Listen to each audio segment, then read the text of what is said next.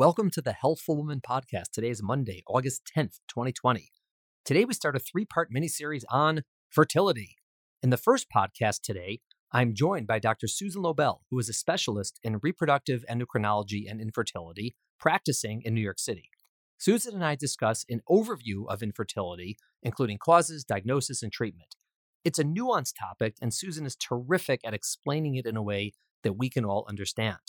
Later this week, I will be discussing pregnancy in your 40s with Karen Blyer. Next week, we will have two podcasts on Monday on gestational carriers. For now, I hope you enjoy today's podcast on infertility. Should I be concerned? Thanks for listening. Have a great day. Welcome to today's episode of Healthful Woman, a podcast designed to explore topics in women's health at all stages of life. I'm your host, Dr. Nathan Fox, an OBGYN and maternal fetal medicine specialist practicing in New York City. At Healthful Woman, I speak with leaders in the field to help you learn more about women's health, pregnancy, and wellness. I'm here with Dr. Susan Lobel, who's a reproductive endocrinologist and the founder of Metropolitan Reproductive Medicine, which is in New York City. Dr. Lobel, Susan, welcome to Healthful Woman. Thank you so much for having me. Really excited to have you on. We've known each other a long time. We work together. We have a lot of patients in common. And I really thought it would be a great idea to have you on just to talk about fertility and infertility. And there's so many questions that people have about it and a lot of misconceptions I think people have either just from talking to friends or reading on the internet. And so I think this is a great opportunity to give our listeners insight from a real expert on this. So thank you. My pleasure. Explain to our listeners, who you are, where do you practice, sort of what are you doing currently, just so they get a sense of who you are right now. Well, I did all of my medical training at Harvard in Boston and then moved to New York and originally was directing a large IVF program, but then decided I wanted to start a smaller, more personalized practice. And that's what made me start Metropolitan Reproductive Medicine. And particularly now, COVID era, it's worked out well because we don't have to worry as much about social distancing because it's a smaller practice. But that fertility is a very personal issue, and so that I wanted to be able to provide more personal care. Yeah, there's a lot of fertility centers in New York City, maybe more concentrated than anywhere else in the world. And there's different ways that they're run. Some of them are very large with many doctors and lots of space and, okay, that's great. There's high volume. And then there's sort of practices more like yours, which are much more individualized, where it's the same doctor and it's, every patient knows you, and there isn't as much rotating. Other than maybe the personalized care, are there advantages or disadvantages to either model? Is it just more so kind of a flavor, what people appreciate? It really depends on the individual patient because fertility can be a relatively simple matter or it can be very complicated. So if someone has a relatively simple situation, then care can be provided pretty much anywhere. I think the advantage is, number one, emotional, that just knowing your doctor and who you're going to see. And for some people, that's important. Other people, it's not as important. But for more difficult situations, I think there's an advantage of having one person who knows the patient and who is doing the ultrasound every time when the patient comes in for monitoring and also is familiar with the patient's previous care. So the analogy I sometimes use with patients, it's like going to college, which hopefully students will be back to doing soon.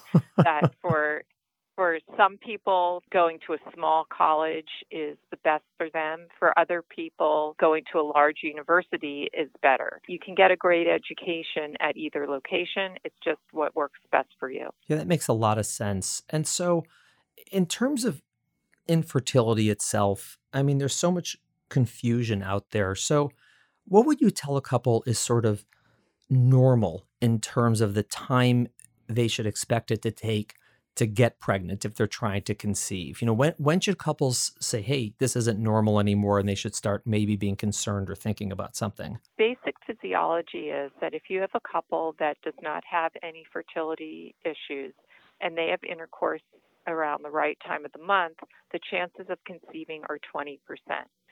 So it's a very complicated process. So it's important to remember that most cycles don't work. And so that, if you can imagine flipping a coin where the chances are 50%, sometimes you can get heads on the first try, and sometimes it can take 3 tries, which is not to trivialize trying to get pregnant with flipping a coin, but so sometimes it can happen very quickly. Sometimes it can take a few more months, even if there's not a problem. For most couples, we say to wait a year before coming in if the woman is having regular cycles. What we know is that of couples who will conceive on their own, 65% will conceive within 6 months, 85% within a year, and 95% within 2 years.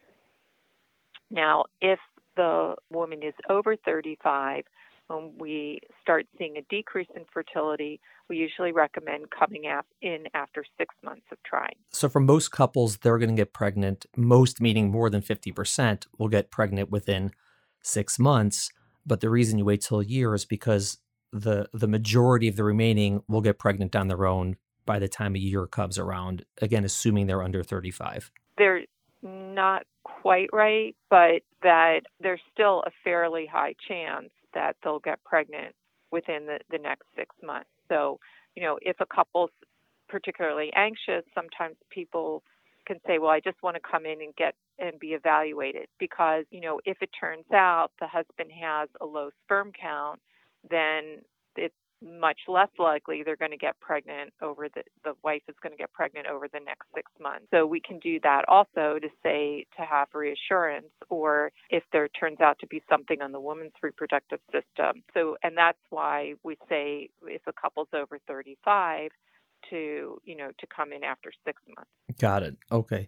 Is there even a definition for infertility? Is there like a standard definition that you would get in a textbook? It's really difficulty conceiving, and nowadays that there are different options for conceiving, and a woman who doesn't have a male partner can have a child, but for infertility, we usually say for unprotected intercourse for a year is kind of the standard definition. Got it. But again, as you said, most couples, or 85%, you said, will get pregnant within a year.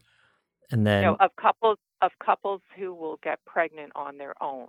Oh, I understand. So okay. It's not most couples, but of couples who will get pregnant on their own, 65% of those will get pregnant within the first 6 months. I got it. And another 20% will get pregnant within the second 6 months. Now, the caveat is that if a woman's cycles are irregular, then it's going to be hard to know when she's ovulating, so she should come in sooner.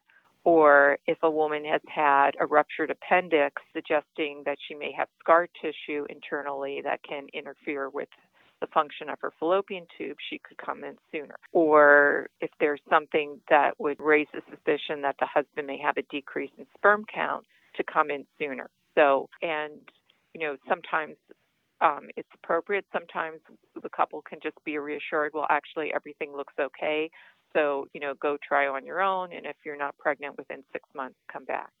Right. Is there a downside to doing the tests that you would run on a couple who are having difficulty conceiving? Is there a downside to doing it earlier?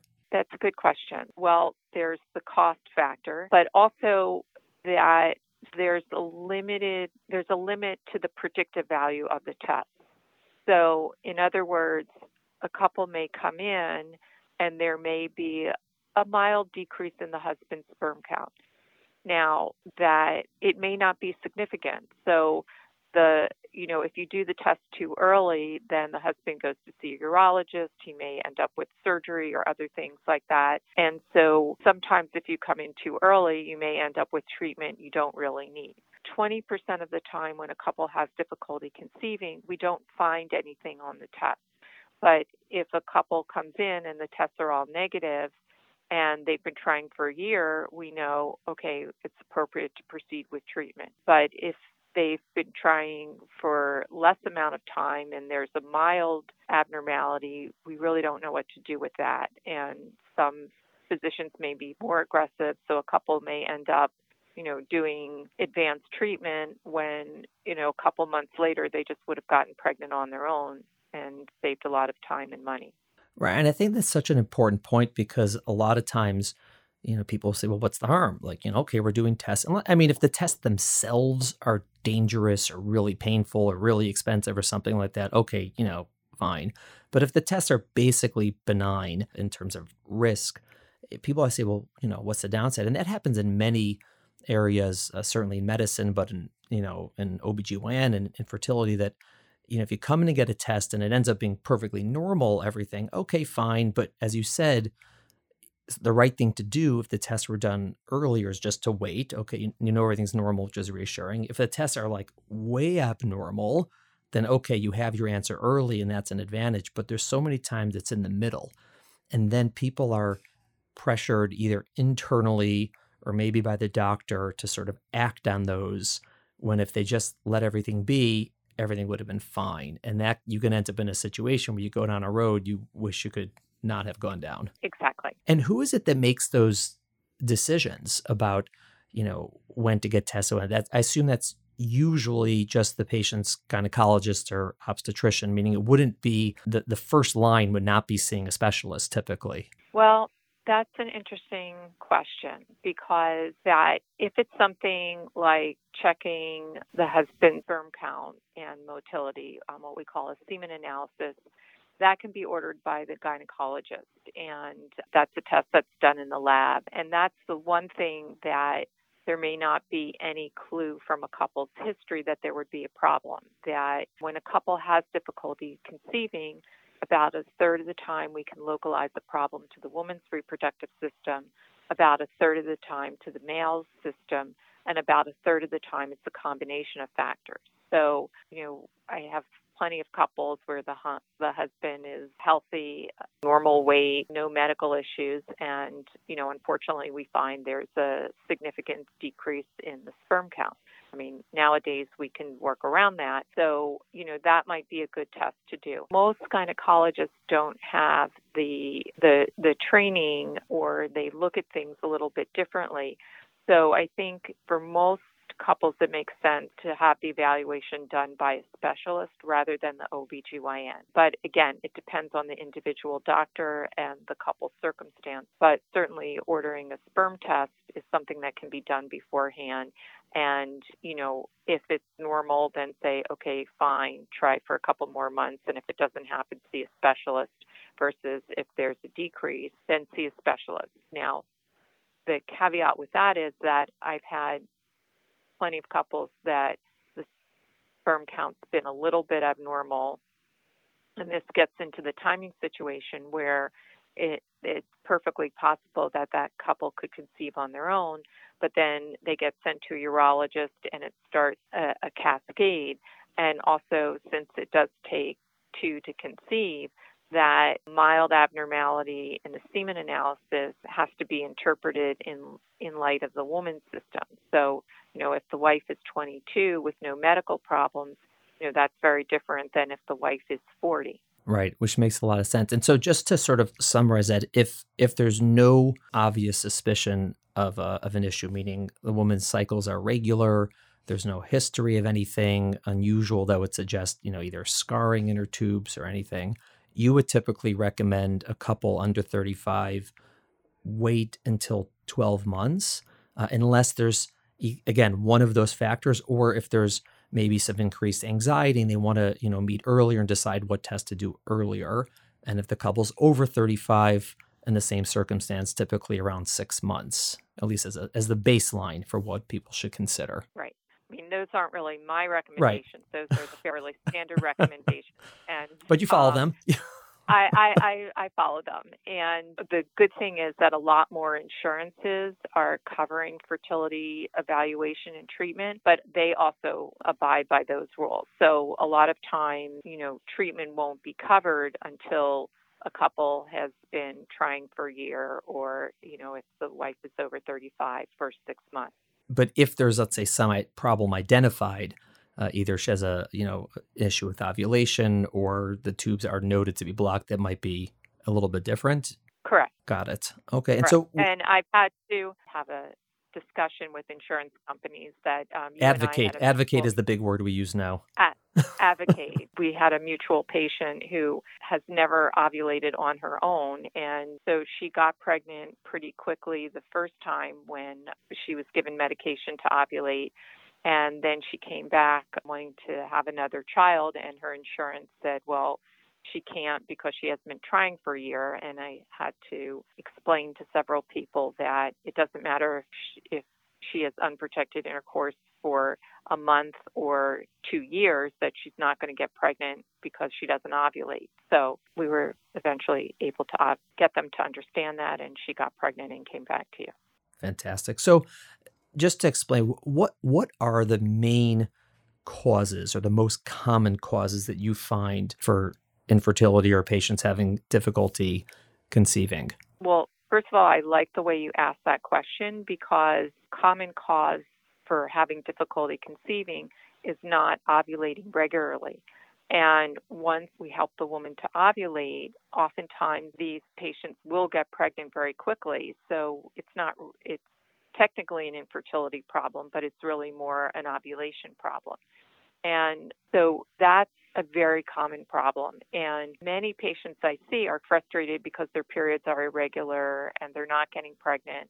And they don't realize how common it is, number one. And number two, that's something that can be readily treated. We first try to identify the cause of the irregular periods, which can be something hormonal. There's something called polycystic ovary syndrome, which is a common condition, or it can be that the area of the brain, the hypothalamus that controls ovulation, isn't producing hormones in a regular fashion.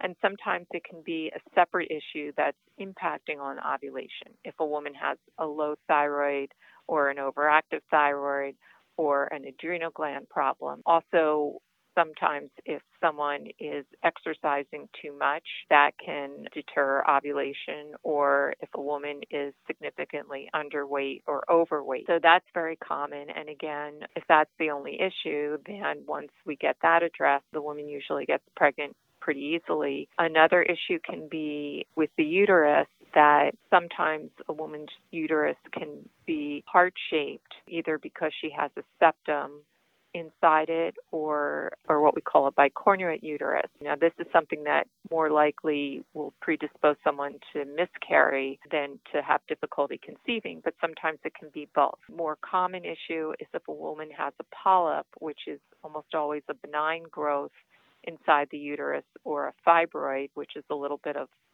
ball of muscle tissue. And sometimes these can cause irregular bleeding, but oftentimes they're asymptomatic. And this is something that we can easily identify with a test called a hysterosalpingogram, which is done in the radiology suite, and a little bit of radiopaque dye is put through a catheter through the cervix and then fills up the uterus and goes out the fallopian tubes. And we can visualize the inside of the uterus and also make sure the tubes are normal and open. Or a sonohysterogram, which is done with sterile water and an ultrasound. And again, we can visualize the uterus. And a couple times a year, I'll see a patient who has no obvious symptoms, and it turns out they have a polyp inside their uterus. We remove the polyp, which is something that's done on an outpatient basis, and they get pregnant very quickly.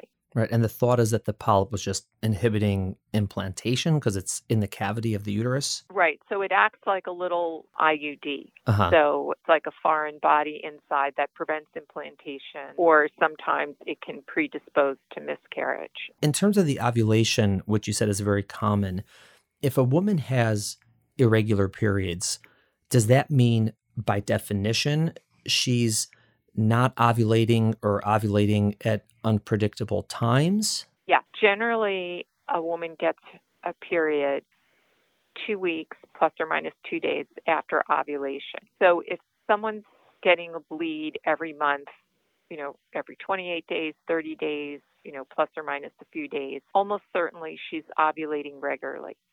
If someone has a bleed every 2 or 3 months, they may or may not be ovulating, because it may be that the lining just builds up and then sloughs off, or it may be that she's ovulating irregularly, or a combination of both.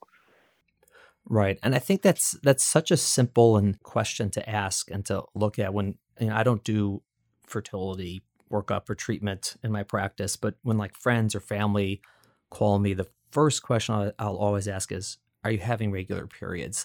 And if the answer is yes, then it's like, all right, then almost certainly you're ovulating and that's not the issue. And if the answer is no, then almost certainly either you're not ovulating, you're ovulating irregularly and unpredictably, and that has to be addressed. And I think that that's such a simple thing that women can think of. If my periods are regular, it's one thing. And if they're not regular, it's much more likely to need to be addressed. And does it always need hormones or some sort of treatment for ovulation? Or can women just sort of try, are there ways they can figure out when they might be ovulating if they have irregular periods? Nowadays, a lot of people come in with apps like telling them when they're going to ovulate or so-called tracking their ovulation. But the apps are just based on mathematical formulas based on previous periods and on knowing that you generally get your period 2 weeks after ovulation. So they're not really predictive. So it's like the market. Previous performance cannot predict the future, right?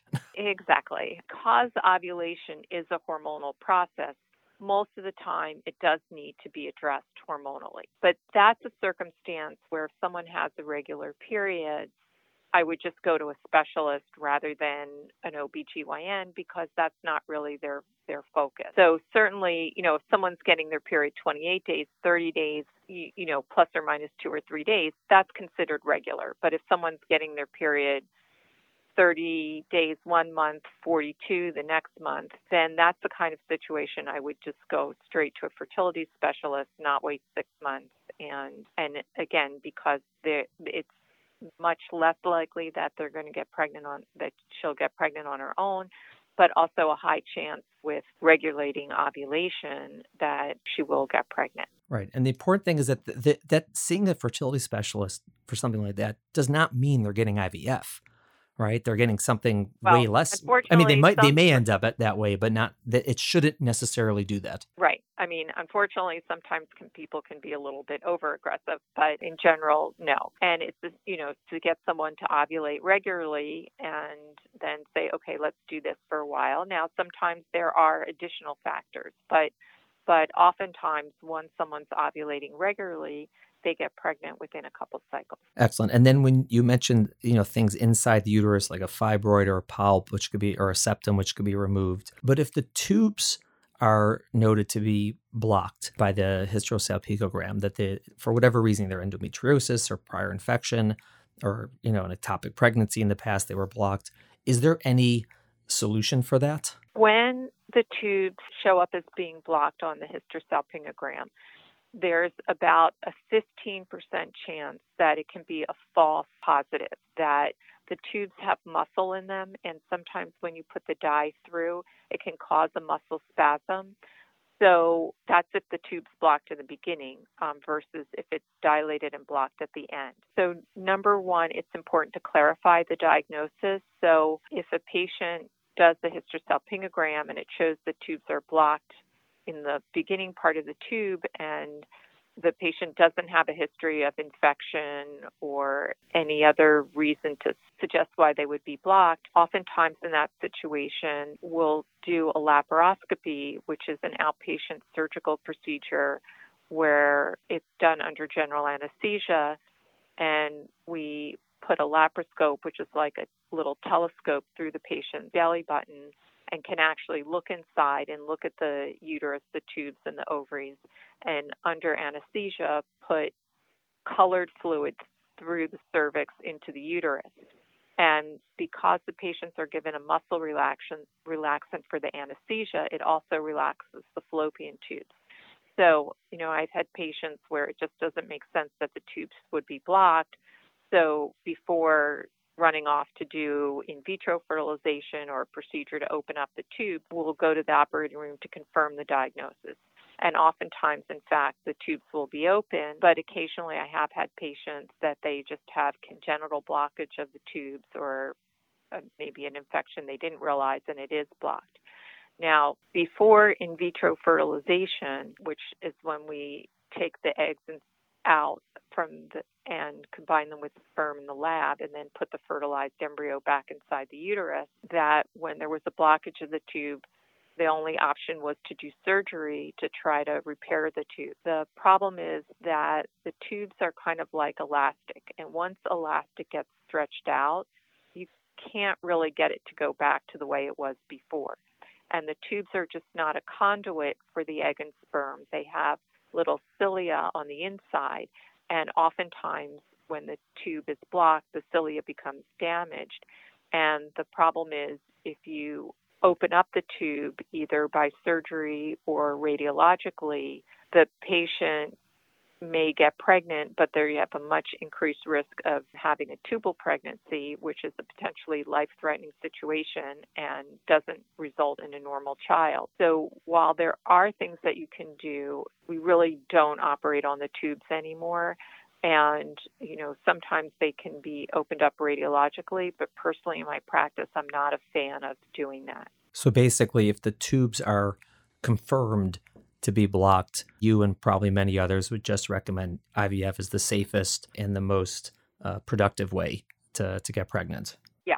Now, unfortunately, even with IVF, a woman can still get an ectopic that the embryo inside the uterus, but it can travel up to the tube and get stuck. But the chances are much less, and that's what we would recommend. And what would happen if you identify that as you said, about 1/3 is from the male reproductive tract? So what kind of issues might there be, and how amenable are those to treatments? Most of the time when there's a decrease in the sperm production, we don't know why, and there's not much we can do to improve it. However, the most common treatable, so sometimes the first thing is to make sure the husband is not on a medication that can be adversely affecting the sperm count. Or I recently saw a couple that had been trying for about a year, and it turned out the husband was an athlete and he liked to use the sauna after exercising. After he stopped doing the sauna, or similarly, I've had husbands who like to use the hot tub, that their sperm count came back up. So sometimes because the sperm, for whatever reason, are designed to be formed at slightly less than body temperature. So if someone's doing something that elevates the temperature in the scrotum, that can impair sperm function. Again, to get a thorough history, and sometimes it can be hormonal, although the incidence of a hormonal cause of low sperm production in men is much, much lower than the incidence of irregular ovulation due to a hormonal problem in women. The most common treatable cause that we see is something called a varicocele, which most adults get varicose veins in their legs. It's not uncommon for men to get a dilated vein in their scrotum. Now, sometimes it doesn't cause a problem, but in some men, having this dilated vein in the scrotum is like having a little heat coil in the testicle, next to the testicle, and it can raise the temperature of the testicle. Now, it's not as though a man can realize, okay, my testicle is now at 99 degrees instead of 96 degrees, but the sperm are temperature sensitive. And if a man has a varicocele on one side or both sides, then the urologist who is trained to do this can remove the varicocele. It's done not in the scrotum, it's done kind of like where a hernia incision is done. And that can sometimes cause remarkable improvement in sperm function. And so when I have a situation where a husband has decrease in sperm count, and particularly in the motility of the sperm, that I'll refer him to a urologist who specializes in male fertility.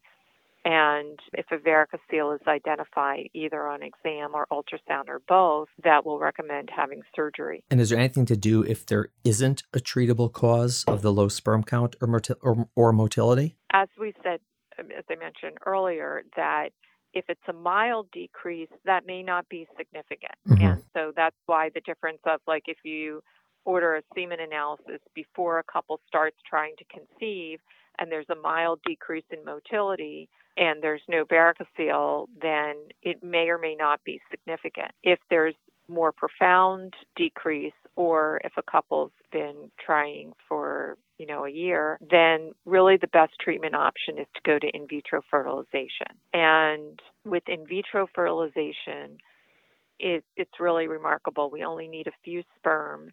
And fortunately, while we can see a decrease in sperm motility or the concentration of the sperm, the important part of the sperm is the nucleus from the sperm head. And that really doesn't seem to be affected most of the time. Or in other words, the genetic material seems to be fine, even though there may be a problem with the packaging of the sperm. We've had mutual patients who have had 4 or 5 children through in vitro fertilization, even though the husband may only have 5 or 6 sperm in a sperm ejaculate, where normally there's millions of sperm.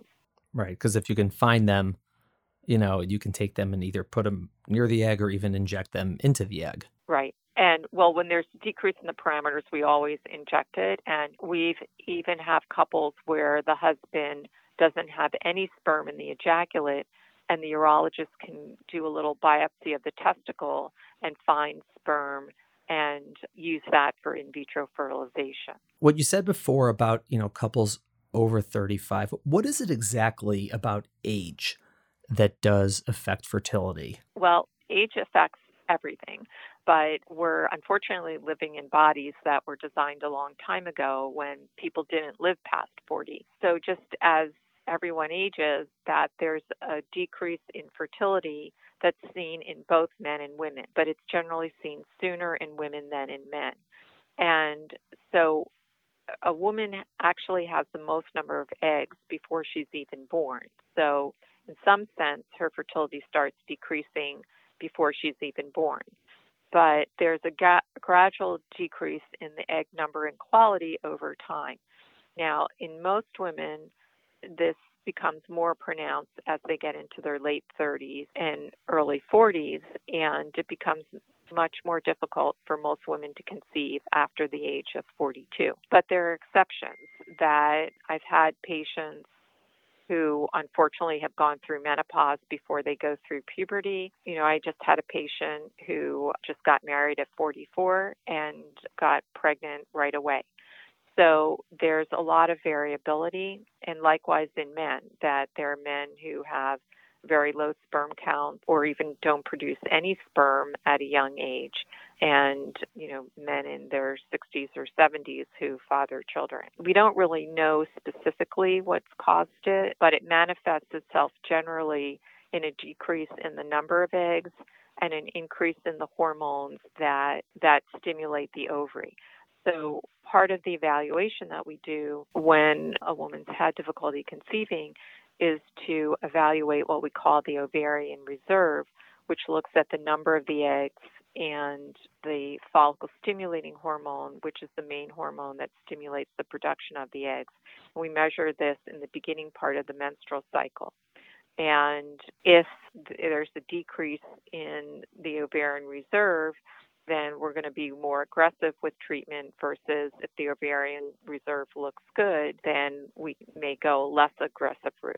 Right. And so for both of these, starting first with age, is there an age above which you would recommend women sort of immediately start seeing a fertility specialist, or is it, just about odds? As I mentioned, I just had someone who had just gotten married at 44 and came in, and she really didn't think she would have the option of conceiving on her own. She thought she'd need to use a surrogate, and I was able to reassure her, number one, at 44, she was in very good physical condition. She should be able to carry a child, and while the chances were less that she could conceive on her own, they weren't zero, and in fact, she got pregnant easily. I would say, if someone's having regular cycles and there's nothing in their background, maybe to get a semen analysis and try for a few months. But it can be individual. Maybe someone wants, in that situation, if someone's over 40,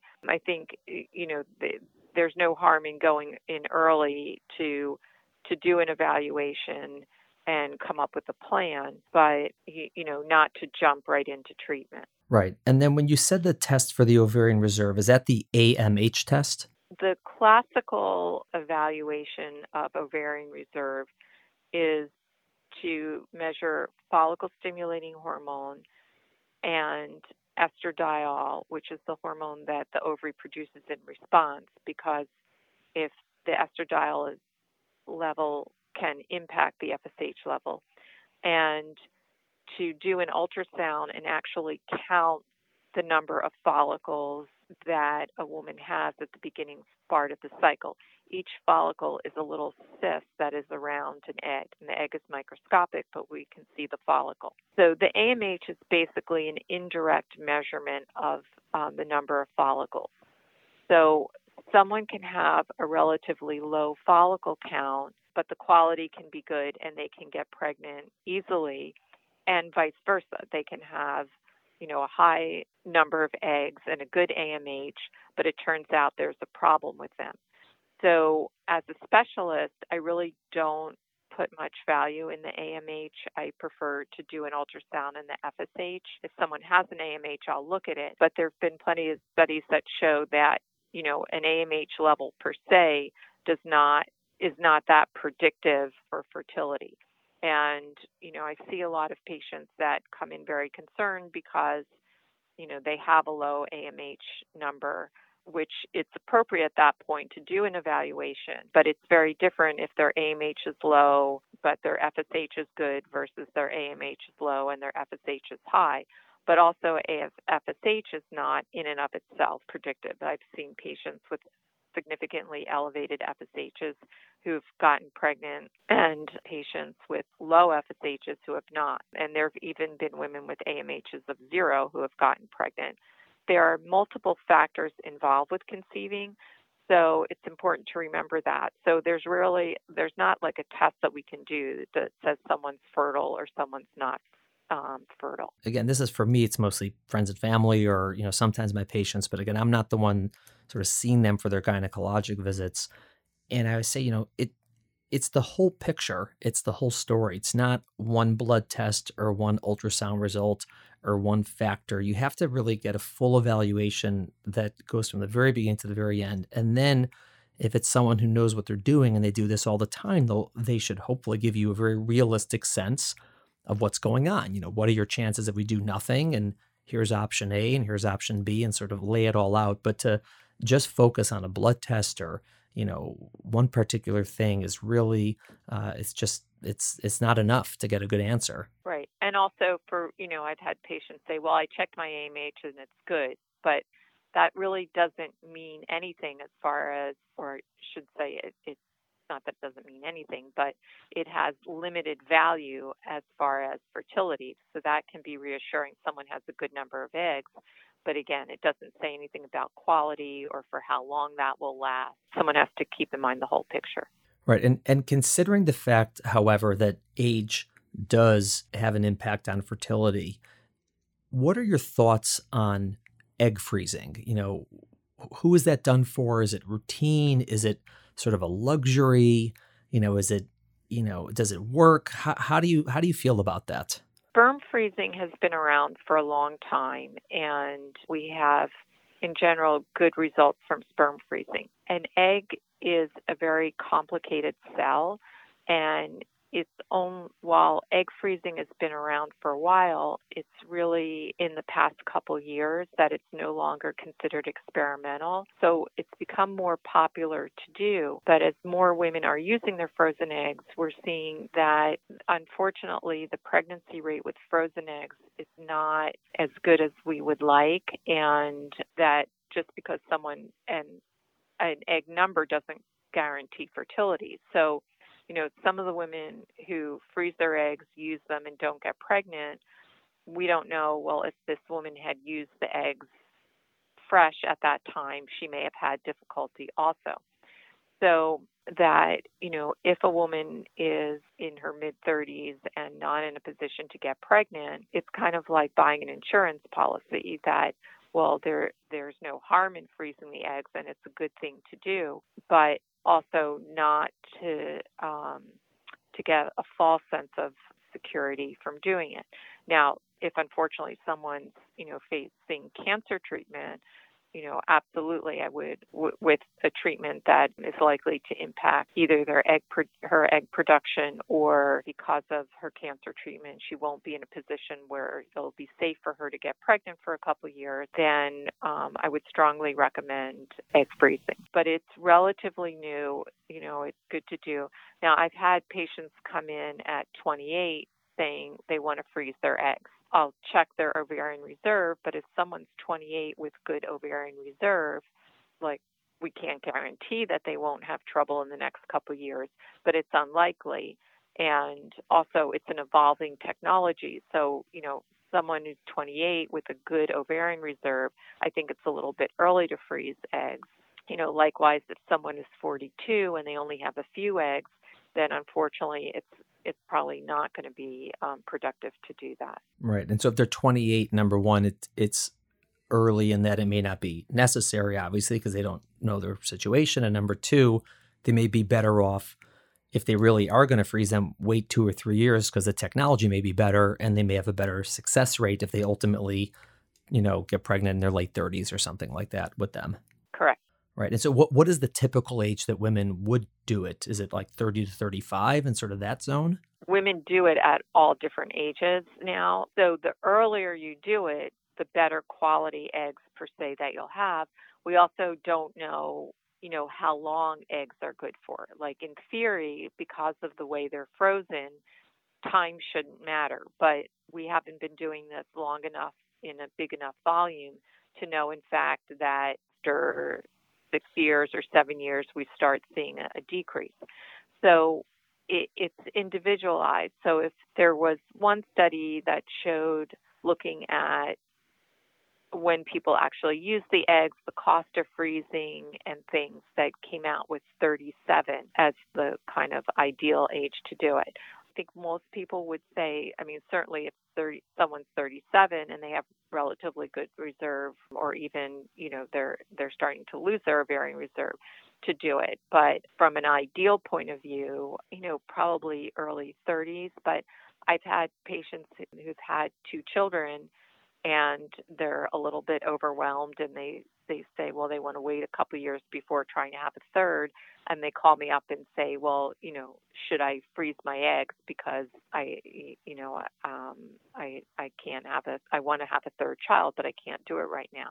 Well, in that situation where someone has proven fertility and they don't have decreased ovarian reserve, I wouldn't recommend freezing. So, it's kind of like with COVID-19. If we all stayed in our homes and no one ever went out ever, then the virus wouldn't spread. But we have to balance, the economy and other factors with social isolation. So there's not a single answer that's going to apply to everyone. Right. And so, that makes a lot of sense. It all comes back to COVID, of course. Women obviously will come to you for fertility treatments who are not, quote unquote, infertile, like you said, if, there isn't a male partner, or maybe they have, there's other reasons they may need IVF. But putting those aside, for a couple who comes to you who is having difficulty conceiving, in general, what is the likelihood that, after everything, end of the road, whatever it comes to, that they will ultimately have a successful pregnancy and a baby? Is it, in terms of when you meet them for the first time, or is it different percentages based on the exact circumstance? It does depend on the exact circumstances, but the good news is most people will be successful. And one way or the other, we oftentimes will get there. And, sometimes the couple will come in and I think, okay, this shouldn't be too hard. And, it takes 3 cycles of IVF. And other times the couple can come in and they're, in their early 40s, and it looks like there's going to be multiple challenges, and, they conceive easily. So the important thing is to get an evaluation and to be persistent. And oftentimes it can be challenging and draining, but it's ultimately very rewarding. And the good news is most people will be successful. Right. I think one of the challenges a lot of women have when they see all specialists, it's not unique to, fertility specialists, obviously, is, the first question is, how do I know if, she or he is being too aggressive? Meaning someone sees a fertility specialist and they say, you really need to do IVF. And they're sort of like, well, is that really aggressive? Are there other things you can do? And it may be the absolute right thing to do, but how would they know? And the second thing is sort of on the flip side, if it's not working, are they doing all the right things or should we be doing more? And how would anyone have any sense of that from, the patient's perspective? If the specialist is either being too aggressive or maybe not doing enough things, how would they possibly gauge that? If they're a friend of yours, they should ask you. Okay. And then I'll ask you and then you'll tell me and I'll tell them. Perfect. It's worked very well. What I would not advise people to do is try to get an answer over the internet because unfortunately there's a lot of unedited information on there. And the good news is that people are talking more about conceiving. And so if someone has a friend that they're close with, sometimes, sharing information that way. Although, again, everybody's situation is different and the friend may not share with you that, she had chlamydia when she was in college or that, may not want you to know that her husband has a decreased sperm count. So the two sources are, if someone has a regular OBGYN to call up their OB and said, I've been seeing Dr. Smith and he thinks, we should jump into IVF. Do you think that sounds right? And the other thing is to go for a second opinion and make it clear at the time of the appointment that you want to get another opinion. And personally, I'm always happy to give second opinions and not try to take the patient away from the regular doctor. And it doesn't mean that someone's unhappy with their doctor. And, if the doctor says you need IVF and you're not ready to take that jump, to get another opinion. And, I've had patients come to me where I think, no, they don't necessarily need IVF. There might be alternatives, and we've tried those. Or, patients come and I said, yes, I agree. You do need IVF. Or likewise, if someone's seeing a doctor and it's not working, to get a second opinion. Now, sometimes, unfortunately, it's just the challenge of the situation. And that, just because someone's done 3 cycles of IVF and they haven't gotten pregnant doesn't mean they haven't had very good care.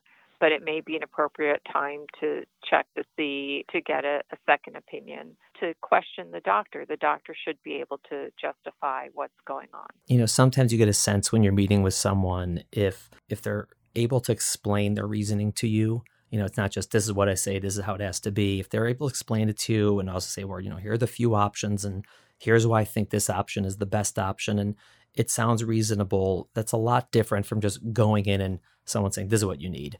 And I think that it takes time. And like you said, sometimes it does take getting a second opinion to feel comfortable that this is a good recommendation. And obviously, getting the sort of the seal of approval from your OBGYN who you may know and trust for a long time. And if, she or he says, yeah, this person's really, really good, I would, trust what she says. I would trust what he says. That means a lot. Another thing about the internet is I would try to shy away from saying, oh, this person has good ratings online, because a lot of this just, are they nice or not? Or does their office run on time? And it's good to have good ratings online, but I think that's not really the deepest dive into how good a doctor is, for better or worse. There are people I think you can hire now that will write good ratings for you. Or I was at a dinner party and a doctor said, someone else had hired someone to write bad ratings about a colleague that he knew about.